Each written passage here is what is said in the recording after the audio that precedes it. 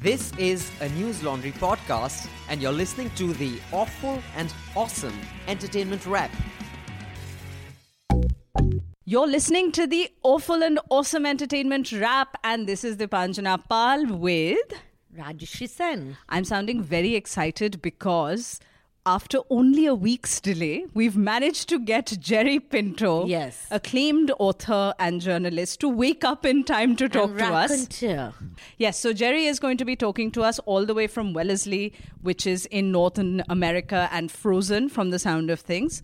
Aside from that, we are going to talk about Riverdale. Archie's Comics comes back, but oh my God, this is beautiful. It's fabulous. So that's something we're going to talk about. We're also going to talk about Kangana Ranaut on Karan Johar's show, because how can you not when you're talking about pop culture, which is what we do. All this and a little bit more coming up on Awful and Awesome. Today, and the person shrieking from the back is Jerry Pinto, who is the second author to be on the podcast after Chetan Bhagat. So we've gone from ridiculous to sublime this time. I want to know, why did you call it Murder in Mahim when it's a murder in Matunga? Actually, see, this is the bizarre thing about Bombay. Yeah. The Matunga road station is in Mahim. You go figure. Why would they do that? I think it's a bit of gentrification. You know the way people call themselves Upper Worli Yes. or Parel? Huh. Yeah, it's exactly like that. So a bit of Mahim wants to be Matunga because we'd like to be South Indian Brahmin and nicely settled and 2 crores in the bank, but we only wear tattered saris to the mandir. But unfortunately, we are Mahim. Scatological, we are improper, we resist gentrification, we are cosmopolitan. Jerry's just written a new book called Murder in Mahim. It's an absolute departure from his last novel, M and the Big Hoon. What number book is this? 50? 51? No, actually, it depends on how you're counting, na? So if you count all the books that have my name, then it's about 27 or something like that. I've forgotten. Fiction novels? Fiction novel, it should be, I think it would be kind of like would you count the graphic novel as well? Yes, of Yeah, course. yeah. And the baby novel, like Yes, A Bear Called Felicia? Felicia. Yes. Yeah, then it's number 4. Okay. I'm a slow writer. So, I'm disappointed, I must say. wow, It's a very small number. such demands. So, M and the Big Home, you spent how many years writing? 20. And Murder in Mahim has taken how many years About to go? 2.5 years, I think. But did you, has this been something that you wanted to do for a while, like a crime novel? See, I think, I've been trying to figure out why I wrote it, actually. I have a feeling that what happens is that if you read a lot in a certain genre, Yeah. I read lots of comics, so I did a graphic novel. I read a lot of children's fiction, but only when I was an adult. When I was a child, I didn't read terribly much children's fiction because I was trying to read pornography. When you're a child, you want to read adult fiction. Yeah. When you're an adult, you suddenly feel this longing to read Wind in the Willows. And so I read a lot of my Roald Dahls and things that, you ICSE types. You read from libraries. I read them in adulthood. So I think if you do a lot of reading in a particular genre, suddenly you want to add to that genre. You want to be part of that big bunch of people. You want to be one more Agatha Christie type, one more. You want to join the detection club. As simple as that. Underneath that was also this anger about Section 377 and what it does to 10% of the population. If 10% of the population is the figure that I think that's a great understatement. I think it's a much larger percentage. Simply because if you think about situational homosexuality, which must exist hugely in cities, simply because of the disproportionate number of men that there are in cities. They certainly don't take part in the gay identity, as we know the gay identity in a certain urban elite sort of way. But they are doing what you would call MSM, right? So this 10% figure, I think, is vastly underreported. Now, with Section 377, you've turned all these people into criminals, whether they consent or not.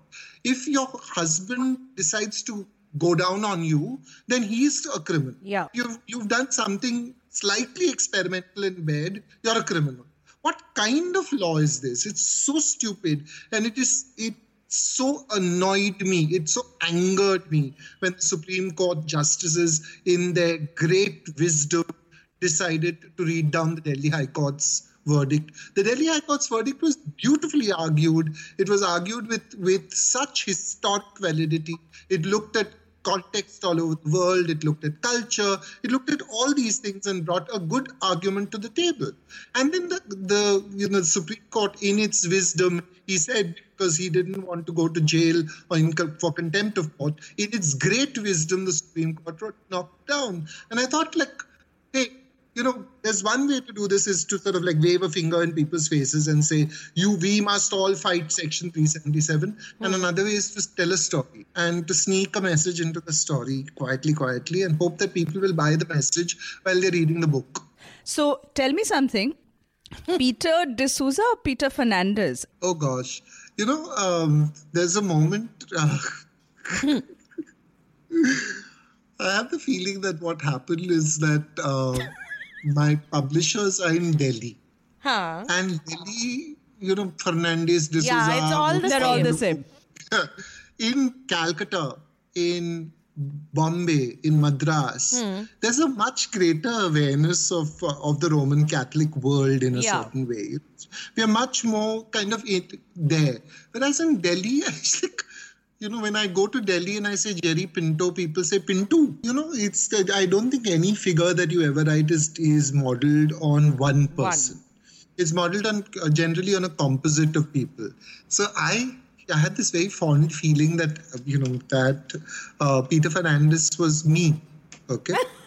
And then I told this to Sunita Chitrapu, who's the head of the Department of SCM now, Sophia, social communications media, and she laughed uproariously and she said he's a nice guy. See, the thing is that in almost every act of fiction making, and this is the wonderful thing about fiction, that you can actually create composite characters.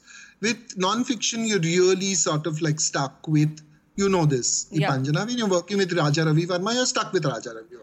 You can't bring in bits of Egon Schiele just because you like Egon Schiele or he said a really interesting thing there. You might be able to refer to it, but you can't do it. Whereas I'm thinking, I created this composite character of someone trying to be understanding, trying very hard to understand across sexuality, across sophistication levels, across cultural levels, and across time also. He knows he's 50. He knows his son's in his 20s. He knows there's a different world out there, but he doesn't know how to pass this world. No one's ever told him how to do it. Even his relationship with Leslie is very clearly an othering relationship. He's not been very comfortable with Leslie until he's got to seek him out because his son is in this situation and he's worried and he's wondering.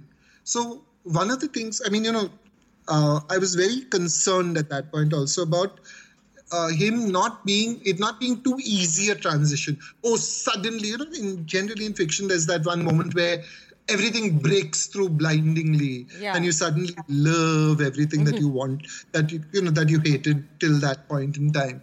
And I think one of the things about finding that your child is different in whatever way, whether it's sexually different, it is intellectually different, autistic, whatever, the first thing that hurts a parent is, will my child be hurt by this? Will he not get what other children get? And that wound of vulnerability that parents have is so, so great. I've seen it in all my friends who've become parents. Almost effortlessly overnight, the child makes them vulnerable in a way they've never been vulnerable before. You can insult them, you can say what you want to them, but you say something about their child and that hurts so deeply. What was very tender to me was also the two contrasting takes on being a protector. So you have Peter kind of being the paternal protector, and you have Shiv Zende, who's got a very, the law enforcement protector role. One of the things that fascinates me, and it is a very reluctant fascination, is my interest in power, in how power operates. it's amazing how fluid power is. Like, for instance, I went from being privileged elite in Bombay. I've come to Boston to do a residency, and I'm the guy who has to be helped. Growing up in Bombay, for me, the policeman was like the ultimate sign of authority and terror mixed up. My moment, the first time I went abroad to England, and I saw a black woman screaming at a cop, shouting at him and saying, "I know my rights, you don't touch me." And I thought, my God, if you said, "I know my rights" to a Bombay policeman, he will get one slap. The rights with a lathi. Finished. Your rights would be written on your back in nice red stripes. We tend to forget just how vulnerable the, like you were saying, Section 377 made men. Because we're so used to seeing men as powerful people. This is also part of the construct of patriarchy. It's men's doing it to themselves. See, for instance, when we talk about rape, there's been a lot of discussion of rape, and I'm very glad that there is this discussion. Sometimes can be to me, a little pathological, because there seems to be a lot of dwelling on the details rather than on the broad picture and on solutions. Rather, there's constant focus in crime journalism on what happened and when it happened and how it happened and whatnot, instead of just looking at the broad picture. But the discussion is important, and it's good that it started. But no one ever discusses the possibility that men are raped as well, all the time, and will never talk about it. Because to talk about it is to admit that you have been placed in the position of a woman. Yeah. You have given up your masculinity in that moment, and you have been forced into this position. Which is why that constant question that gay men are always asked, who's the girl, who's the boy? Yeah. Gay couples always ask that question, who's the girl, wife, who's the boy? who's the top? Why is it important? It's important because we want to know who's daddy. Yeah. We want to know who's Mr. And then we can understand the power equation that is going on there, because we want the power equation to look heteronormative. We want it to look like a man-woman relationship. Then it can be understood easily. But we know sexuality is not like that. We know it's fluid. We know it's constantly changing, So this thing that men have done to themselves, their vulnerability, a little boy is as vulnerable as a little girl, because they are also at the stage in which there's not much sexual differentiation. They can be used by the predator very easily.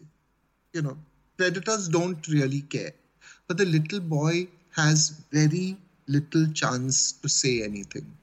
The little girl doesn't either. I'm not saying that there's a wonderful space, but I'm saying men guard their secrets much more deeply than women, but women often pay the price for men's guarded secrets, because that anger and that violence is then carried into the marriage relationship, because it's an unresolved anger and violence about rape. I mean, in all the years of Hindi cinema that I have seen, I can remember maybe 2 instances of male rape. But I think what you touched on very well was also this thing of viewing older men because we are so used to crime around us now and sexual crime, of viewing an older man who is looking after children, and he's actually doing it out of the goodness of his heart, that of course he must be a sexual predator. Writing about a city that has changed so dramatically, and you're one of the most passionate people about Bombay that I know. You know it intimately well. You try to keep abreast with how it's changing, despite how much you might hate the change or like the change. What is it like to bring that shifting quality of this tremendously dynamic city into a book where it is going to become static? The funny thing is that short of like putting up a camera and saying, a camera somewhere in the corner and saying, okay, I will record every single thing that happens to this, you can't avoid the shifting target that is the city. One of the definitions of a city that I really like is where ideas come to mate, That That's the city is lovely. the place ideas come to meet. It's a lovely, I don't know who said it, but it's a lovely idea. So the thing is that we're all bound by our geography, right? You're living in Mahim, you're walking around. I walk constantly in the city. I walk, I try to walk as much as I can. So that what happens when you walk is that the pace of your encounter is slowed down. So you can actually, look at shops, you can look into shops, you can stop and have conversations. And the gorgeous thing about Bombay is because I think it's such a lonely city at a fundamental level. So many people are very, very lonely. The young men who come here without their families, the old ladies who are sitting at home without their families because the families have gone abroad, the old men at the parks who are constantly being told, just go and lie down now, or go and say your prayers. This is how we talk to the old, right? The young children who are only with their ayahs. There's so much loneliness that you can start a conversation anywhere. And it can be a really deep, enriching conversation if you want it to be one. I think because we know in our hearts that there are so many people and so many stories that even our deepest intimacies will be lost in the crowd. That this person who is talking to me will talk to 10 other people and he will forget who I am. Yeah. So it doesn't matter if I tell him. It will be lost. It'll go. It'll flow past. Okay, so walking and talking, say, okay, my fundamental question always to people is, what is a city? Okay. And often there is this mistaken notion that the city is the built-up structures, or the brownstone, or the lovely old badis, or the this, or Lutyens, Delhi, or Connaught Place, etc., etc. Palookas. Nonsense. That's not a city. A city is actually a collection of stories. Lovely. And this is why we are all in the city, because the stories are low-hanging fruit. There's so many of them everywhere. And just like all you have to do is stop for a moment. So, when I'm at Sophia, when I tell my students, don't cut yourself off from the world with those earphones and plugging it into the iPod. I understand that for women especially, sometimes you need certain defensive strategies.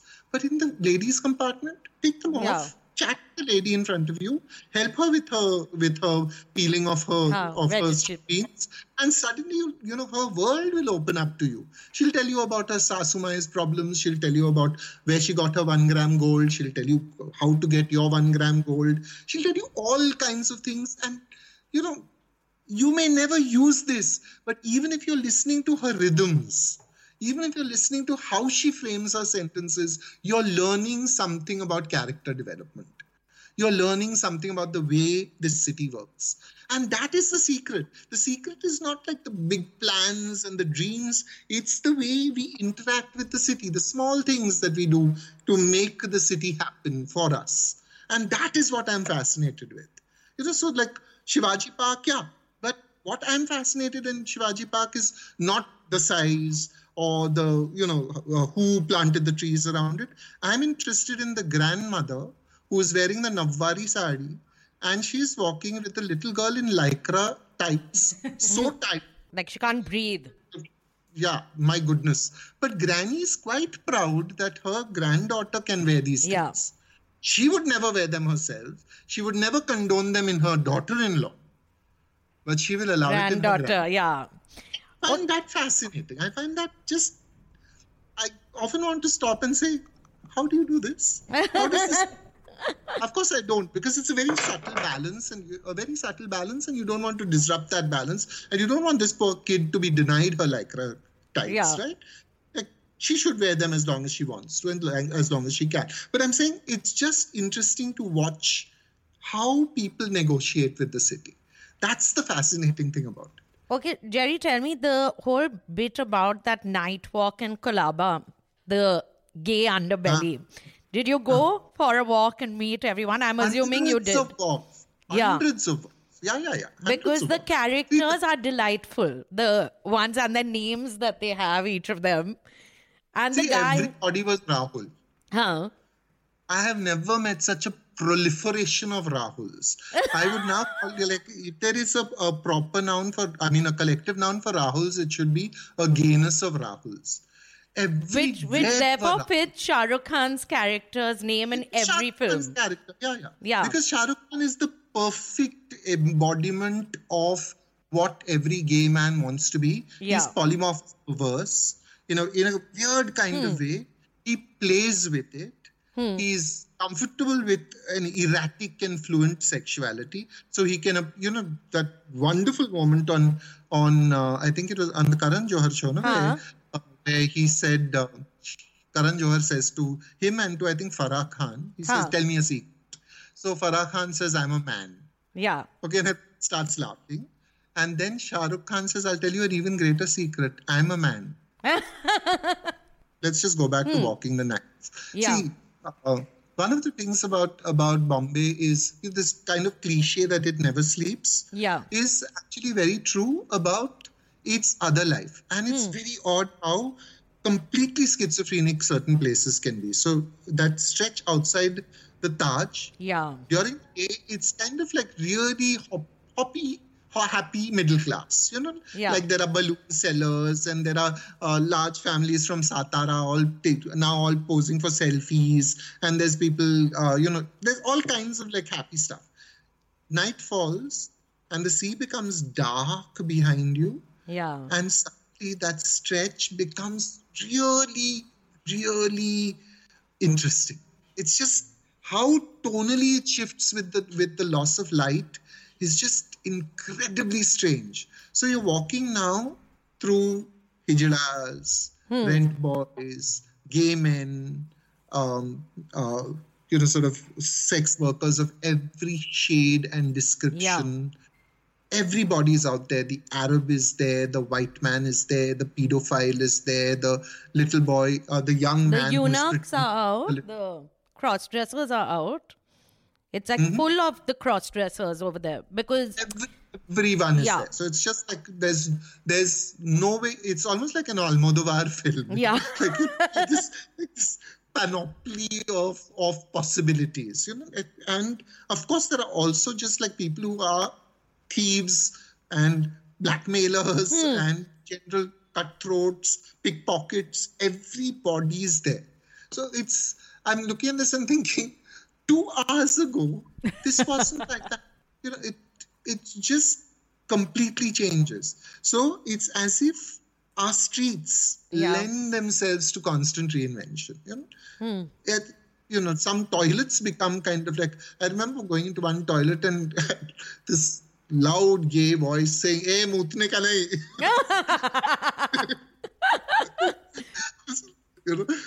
Don't pee here, for heaven's sake. Like, this is not meant for peeing right now.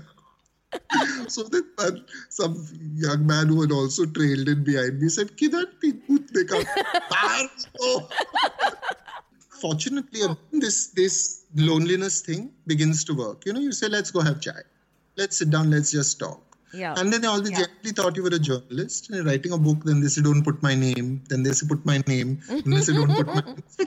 Wing wong between don't put my name and put my name. Kind of like, it just, obviously that, like for instance, Maheshwari Udyan was very different from, say, Chowpatty Beach. Each area seemed to have its own kind of like vibe.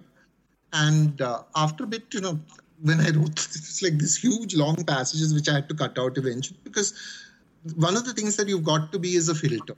The writer has to be a filter. If I put in everything that I heard, all the stories that I was told about, businessmen and children, young boys who bought flats and this and that, and this dancer who used to come and do this little spin and, used to spin on the tip of his penis and something. I can guess which dancer it is. The spinner, but I'll tell you later. Okay. So it was kind of like, and of course, always the stories of the big cars that come and who the actors are who come to pick up people at this place and at that place, and that guy, he slept with so and so, and that guy slept with so and so. This constant that also was another kind of undercurrent. This obsession with natural obsession, I think, with glamour, with money, with celebrity.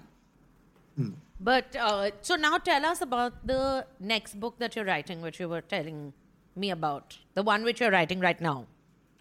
Oh, dear God.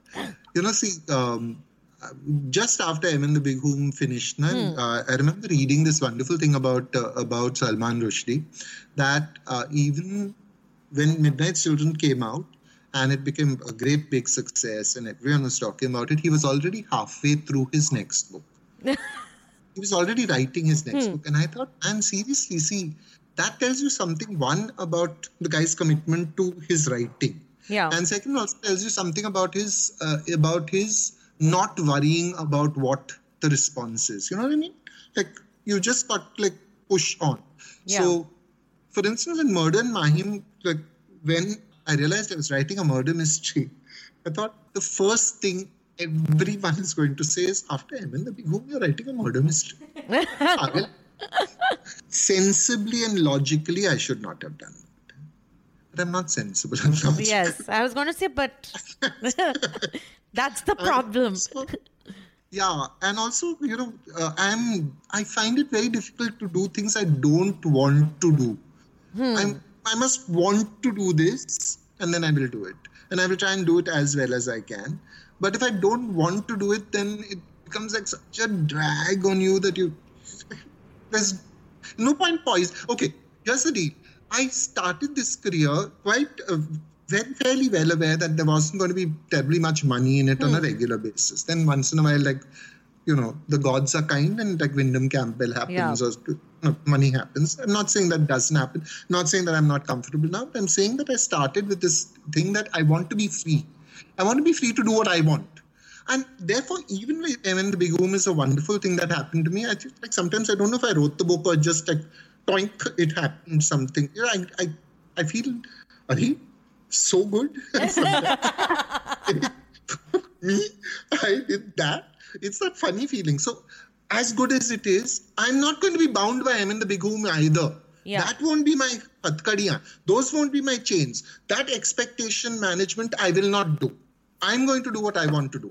And if what I want to do is murder mystery, then I will do murder mystery. And if I want to do next one, I want to do chick, lit. I really think you should, if he writes a chick lit. I think you'd make a great chick lit writer. But Jerry had written one book. Have you? Do you remember? No. I wrote 8 romances. You wrote 8?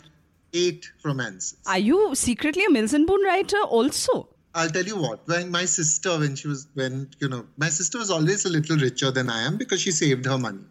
So at one point she was reading Mills and Boon and she put down this Mills and Boon and said, I'm really sick of these soppy heroines. You know, like there's this guy, for instance, who owns, like, you know, her brother has lost money to this casino owner and the casino owner saying you have to sleep with me and whatnot. And she agrees it's really stupid. So I said, I'll write you a Mills and Boon. Yeah. It won't be like that. So she said, really? So I said, yeah, but I'm not doing it free. So I used to get paid 300 rupees per Mills and Boon. That's quite good. So I have to say this was a good lesson that Jerry taught, which I follow, that never write for free. See, I spent the large majority of my life as a freelance journalist, and I have no regrets about that. I enjoyed myself tremendously, and I used to look at the poor saps who were working for salaries. And, they seemed to think it was really difficult to turn out a piece a week. What really kind of got my goat was that every year they would get raises, and they would complain about those raises to me. I'd say, you only got 5% this year and 10% this year and whatnot. And I'd say, did you think about getting a raise for the freelance journalists who write for you as well? Or did you just ask for your own sense? You selfish bastards. And of course, they never did. So how's that one word after another word going now for the new one? Okay, so actually, I thought I would come to Wellesley and do the second draft. Okay, so the first draft would be over in Bombay and then I would come. But then your friends got ill and other friend had, legal problems and had to sort of help out. And eventually I brought the first draft with me. Now the first draft is handwritten, okay? Yeah. So I can't, I'm not taking that risk that I'll lose it in transit or something. So I Xeroxed it. So I Xeroxed 3,000 pages and brought them along with me, okay? Now I have to, and 3,000 pages, I should be done. I don't think this book will be more than 60,000 words. So far, I have typed in about 200,000 words. That's why I wanted her to talk about the book. And there is someone asked me today, where is the book at? My editor, long-suffering Ravi Singh, said, where is the book at? Just give me an idea. So I said, it's 2/3 written of the first draft. He said, oh, it is actually very lonely. I'm a sort of gregarious kind of person. I like people. I like chatting to people. This is the worst possible job for me. You're alone with a sheet of paper. Yeah. And of course, your head is buzzing with people and they're all spilling out onto the page. But hours and hours must be spent alone. Thank you so much for staying up and doing this. It was Not at all. super Doing fun. it is not the problem. The problem was staying up. Yeah. As always, lovely talking to you, Deepanjana. Thank you so much, Rajshri. I think this podcast will be awesome. And not because of me, but because of you. I think you'll help. Yeah. Coffee with Karan is now, as far as I'm concerned, a little bit stale. Yeah, it's like, after all, how many times will you hear the same stars try and come up with witty lines and sarcastic comments and digs? For how many seasons now? It kind of shows you how stale the industry itself is, because they're making the same kinds of films. Yeah. They're not being exposed to a new set of ideas. They're expected to have the same persona in front of their public. No one gets to change. And as a result, what you see in a show like Coffee with Karan is just the same thing. No, and just different permutation combinations of the people who are sitting. I think actually Karan Johar would have been relieved that Kangana Ranaut made headlines with her performance on the show, because she was the first flash of brightness, as it were, in this season. It is also, for me though, the fact that this episode was quite obviously to promote Rangoon, something that he went on to say by the end of the episode. It shows me that he's also aware that he needs to stop ignoring the news cycle, as it were. He's stayed away from this. He does not do film promotions on the show, which makes sense. As a producer himself, it's a conflict of interest. No, and everybody else is doing it. So what is the point of him also being part of the same? So this week, well, rather last week, we saw Kangana Ranaut and Saif Ali Khan performing, as it were. Who I loved, Saif. You love Saif. It's just fabulous. You still love Saif? I still love. I think he's classy, funny. He's very noble. Whatever. Kangana came in a white dress and blonde hair. Okay, so that blonde hair was scary. She's a very attractive woman, but that blonde hair is because it was this straw blonde and it looked like it needed conditioning. She was also living proof that Indian coloring cannot carry blonde hair. Like, however fair you are. If She's Kangana really Ranaut spotless. can't make it work, you and I so definitely do not stand a chance. Among the things that she dished out to Karan Johar was that he is kind of the great godfather of nepotism in Bollywood, that he'd been horrible to her in the initial stages of her career. He made fun of her accent. He'd made fun of her accent, and that if there was a biopic of Ranaut's life, then the arch villain would be Karan Johar. Yeah. Now, there's been a lot of chatter about how gracious Karan Johar was to accept all of that criticism. And I think that's fair, because... No, he was sporting. He didn't look particularly miffed and all. He was like, oh, and he was rolling his eyes and all that. So I think that was... In a way, we've seen Bhupendra Chaubey and all, who are seasoned interrogators, get totally flummoxed or totally, they are so upset when they are confronted by any criticism. And not just Bhupendra, across the board. The reason why he deserves credit in my book is that ultimately that show is his.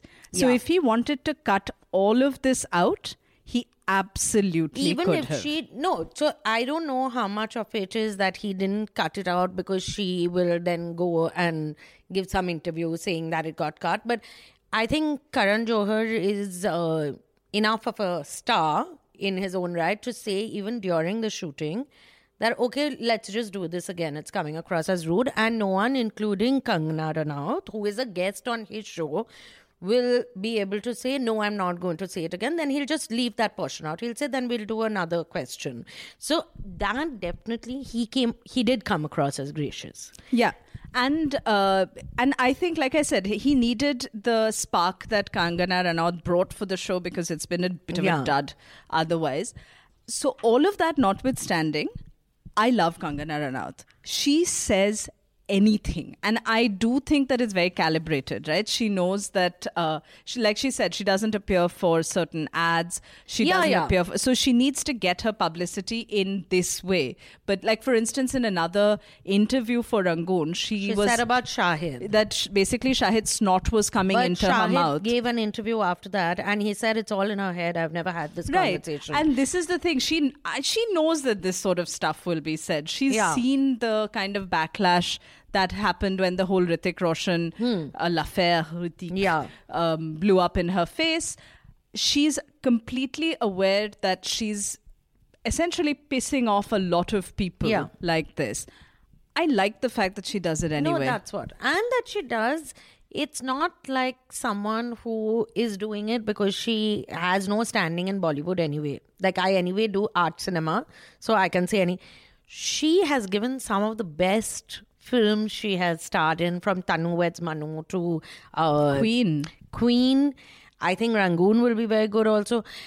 So she's one of the few actresses who's actually done films which are heroine-oriented films.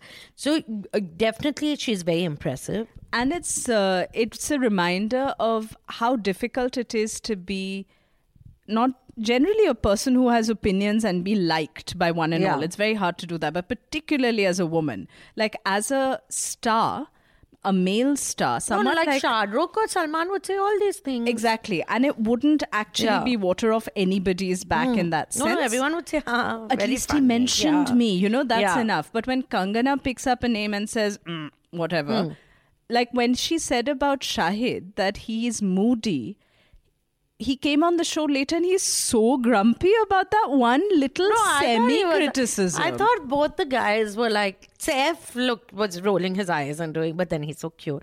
And he was... I just think you have a thing for men with beards now. Miss Sen, did you read Archie's comics as a child? Yeah. But not like, I wasn't obsessed with them. Like, I know people who'd buy those digests, Archie comic digests, which had some 500 pages. So I liked Archie comics, but I was not a die-hard fan. So I read my first Archie's comic at 26 years of age. Because which you should not have done, because then it's even worse. So when I read Archie's for the first time, I did not understand what was the big deal, right? So Archie was the precursor to Kuch Kuch Hota Hai. Yes, it was the inspiration It's the inspiration for Kuch Kuch Hota Hai, because Kajol's character played Betty. And Rani Mukherjee was Veronica and Shah Rukh was Archie.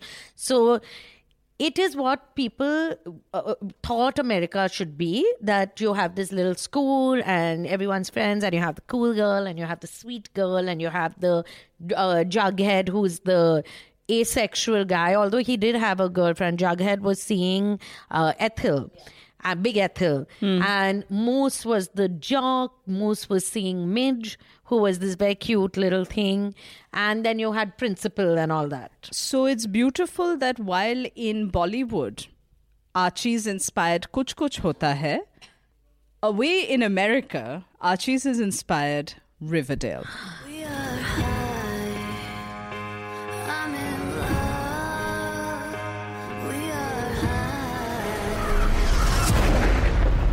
Oh my God.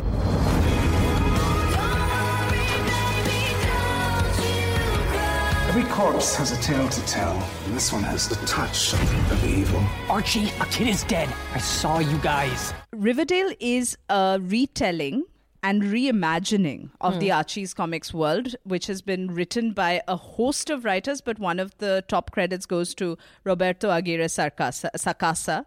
The series has been directed by a bunch of people, as happens. Each episode has a different director, but Lee Toland Krieger, who did The Age of Adeline, has directed 3 of the episodes.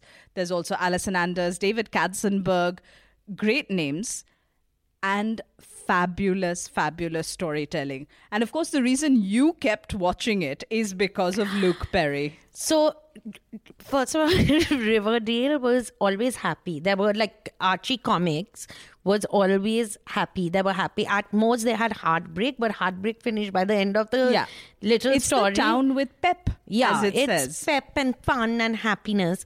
Riverdale, the show. So I knew that Riverdale had been made and people have been raving about it, but they are not very bright people, so I didn't take it very seriously. Till Dipanjana, who I think is very bright, told me thank that you, must. Mum. Yeah, she said, you must watch it, Auntie. So I said, okay. And I am gobsmacked because they have taken... So the characters are all there. Archie, Reggie Mantle, Moose, all of them are there. Jughead. Mrs. Grundy, Jughead, Mr. Weatherby, everyone. So Ethel and Midge have not made her. No, Ethel is there. So what they've done is they've taken all the characters. They've taken Riverdale. They've taken that super clean, squeaky, shiny Americana. And that love dynamic. And between. the love dynamic, that triangle. But they have turned it into a crime thriller. And it's fabulous because it's dark. There's things which obviously weren't there in Archie Comics at that point. So this is not a big suspense thing. So I'm just going to say it and then Archie's fans can die. Moose is actually a closet gay man. Yeah. And Jughead is a journalist. I don't remember Jughead being a journalist in Archie. But he's a writer. He's a writer. Aspiring novelist and journalist. And there's a bad girl, there's an evil girl. And the parents also play a role here, which they did not play in the earlier. In fact, Alice Cooper as a journalist is a really sort of interesting characterization because I think she sort of embodies both what is good about journalism, that doggedness, the pursuit and passion, along with what the American public thinks of journalism. Like it's this frantic, poisonous, toxic thing that's just looking to pull people down. So that I thought was really interesting. Veronica's character. So Veronica Lodge, whose mother is Hermione Lodge, and you've seen the woman who plays her because she's acted in a whole bunch of serials. Marisol Nichols. Yeah, she's acted in a whole bunch of serials before. They both come back to Riverdale because Veronica's father is being investigated for corporate fraud and embezzlement and is in prison. So they've shifted back. Then you see, so Veronica's a very interesting character because she's a little like Gossip Girls also. So she's this very cool, seems a little brittle around the edges, and you think that she'll be a nasty girl, but she actually seems to have quite a nice side to her. And the friendship between her and Betty, I thought very was nice, really nicely etched out because on one hand, there is... See, the relationship between Betty and Veronica was always very unequal in the comics, right? And you kind of wondered why the good girl Betty was hanging out with Veronica in the first place. You get it here. Yeah. You get that Veronica is like Betty's the protector, mentor. She's a protector, and the brittleness that they've given Betty's character, where she's so good, so nice, so sweet, and just about to snap any minute. She is like on the verge of a breakdown, you feel. And of course, Archie's father. That made it all worthwhile when I was, because for people of my generation who watched Beverly Hills 90210, there was, of course, Shannon Doherty and Jason Priestley, who were Brandon and Brenda. But there was Dylan, who was played by Luke Perry, who is the bad boy. And he's as ravishing and wonderful over here as He is Archie. delicious. He's just, when he walks on to screen, you're like, oh, this all makes sense now. I'd just like to point out, he also has a beard. He but also can we has a take beard, a moment to talk about Archie? KJ Apa is a delicious boy. Okay, and what a name. What is that name? I don't care. Can he just keep his shirt off all the time? No, I don't like this like hairless thing that he has. There are little references to Twin Peaks here and there. Twin Peaks, to this thing, to my favorite show, Mad Men. Lots of where Mad Men. they call Betty Cooper, they say you're like season 5. Betty Draper. Betty Draper, because she puts on weight. There's one point at which they say they throw in like no more Quentin Tarantino film references, please. It's a very, very... what I love about the dialogue is that it's clever. It's still got the high school lightness, not getting bogged down. And yet they say some really tough dialogues. Like if you think about the words and the ideas that they're putting across. And they're very dark relationships. Very dark relationships. Whether it's Veronica and Archie, Betty and Archie, Betty's relationship with her mother. Veronica's relationship with her mother is the only one which seems close sort of to normal. sane. Even Luke Berry and Archie's relationship seems okay, but Moose's relationship with, there's a gay character who was never there. Kevin. Dilton Doily is over here. So Dilton Doily is there. The other ones who had a spin-off comic book was Josie and the Pussycats. So they are here. They are here. And they are very like Black Power. Yeah. And also it's quite cool. But or even Archie's, which we won't say who he's actually Archie's quite romance. bizarre. Yeah, his romance is a romance which if the Archie writers knew that I think J.B. Morganville would be very interested. Another little detail that I'm very, very curious to see how it pans out is the idea of twinning. There is one pair of twins that we learn about, Cheryl and Jason Blossom. Jason Blossom, the crime that is at the center of Riverdale, the series, is Jason Blossom's death. Yeah. One day he disappears and then his body is found a like little bit later. he goes with his sister down. His twin sister, who is a psycho woman. But so these are the literal twins, but it's not a coincidence that Jason is also a redhead and a football player just like Archie. Betty has a twinning relationship with a sister that we don't see. So these invisible twins, there's something going on here, and I cannot wait to see how it pans out in the writing. Okay, so we're coming to the end of this episode. I hope you've enjoyed listening to Jerry Pinto's words of wisdom and our words of less wisdom. Can I say a joke? Yes, you can say a joke. I just read it just now. When cannibals capture men, they show them pornographic pictures to get an erection so that there is more meat to eat. Ricky Gervais has just said this. It's quite funny. It's funny. Don't take this away from me. I'm not taking anything away from you. I want to know how Murder in Mahim and Jerry Pinto and Riverdale... And it's hashtag Humorous Tuesdays. Some people are killing men for some reasons. You want them to have an erection before they die. Great. Good to know.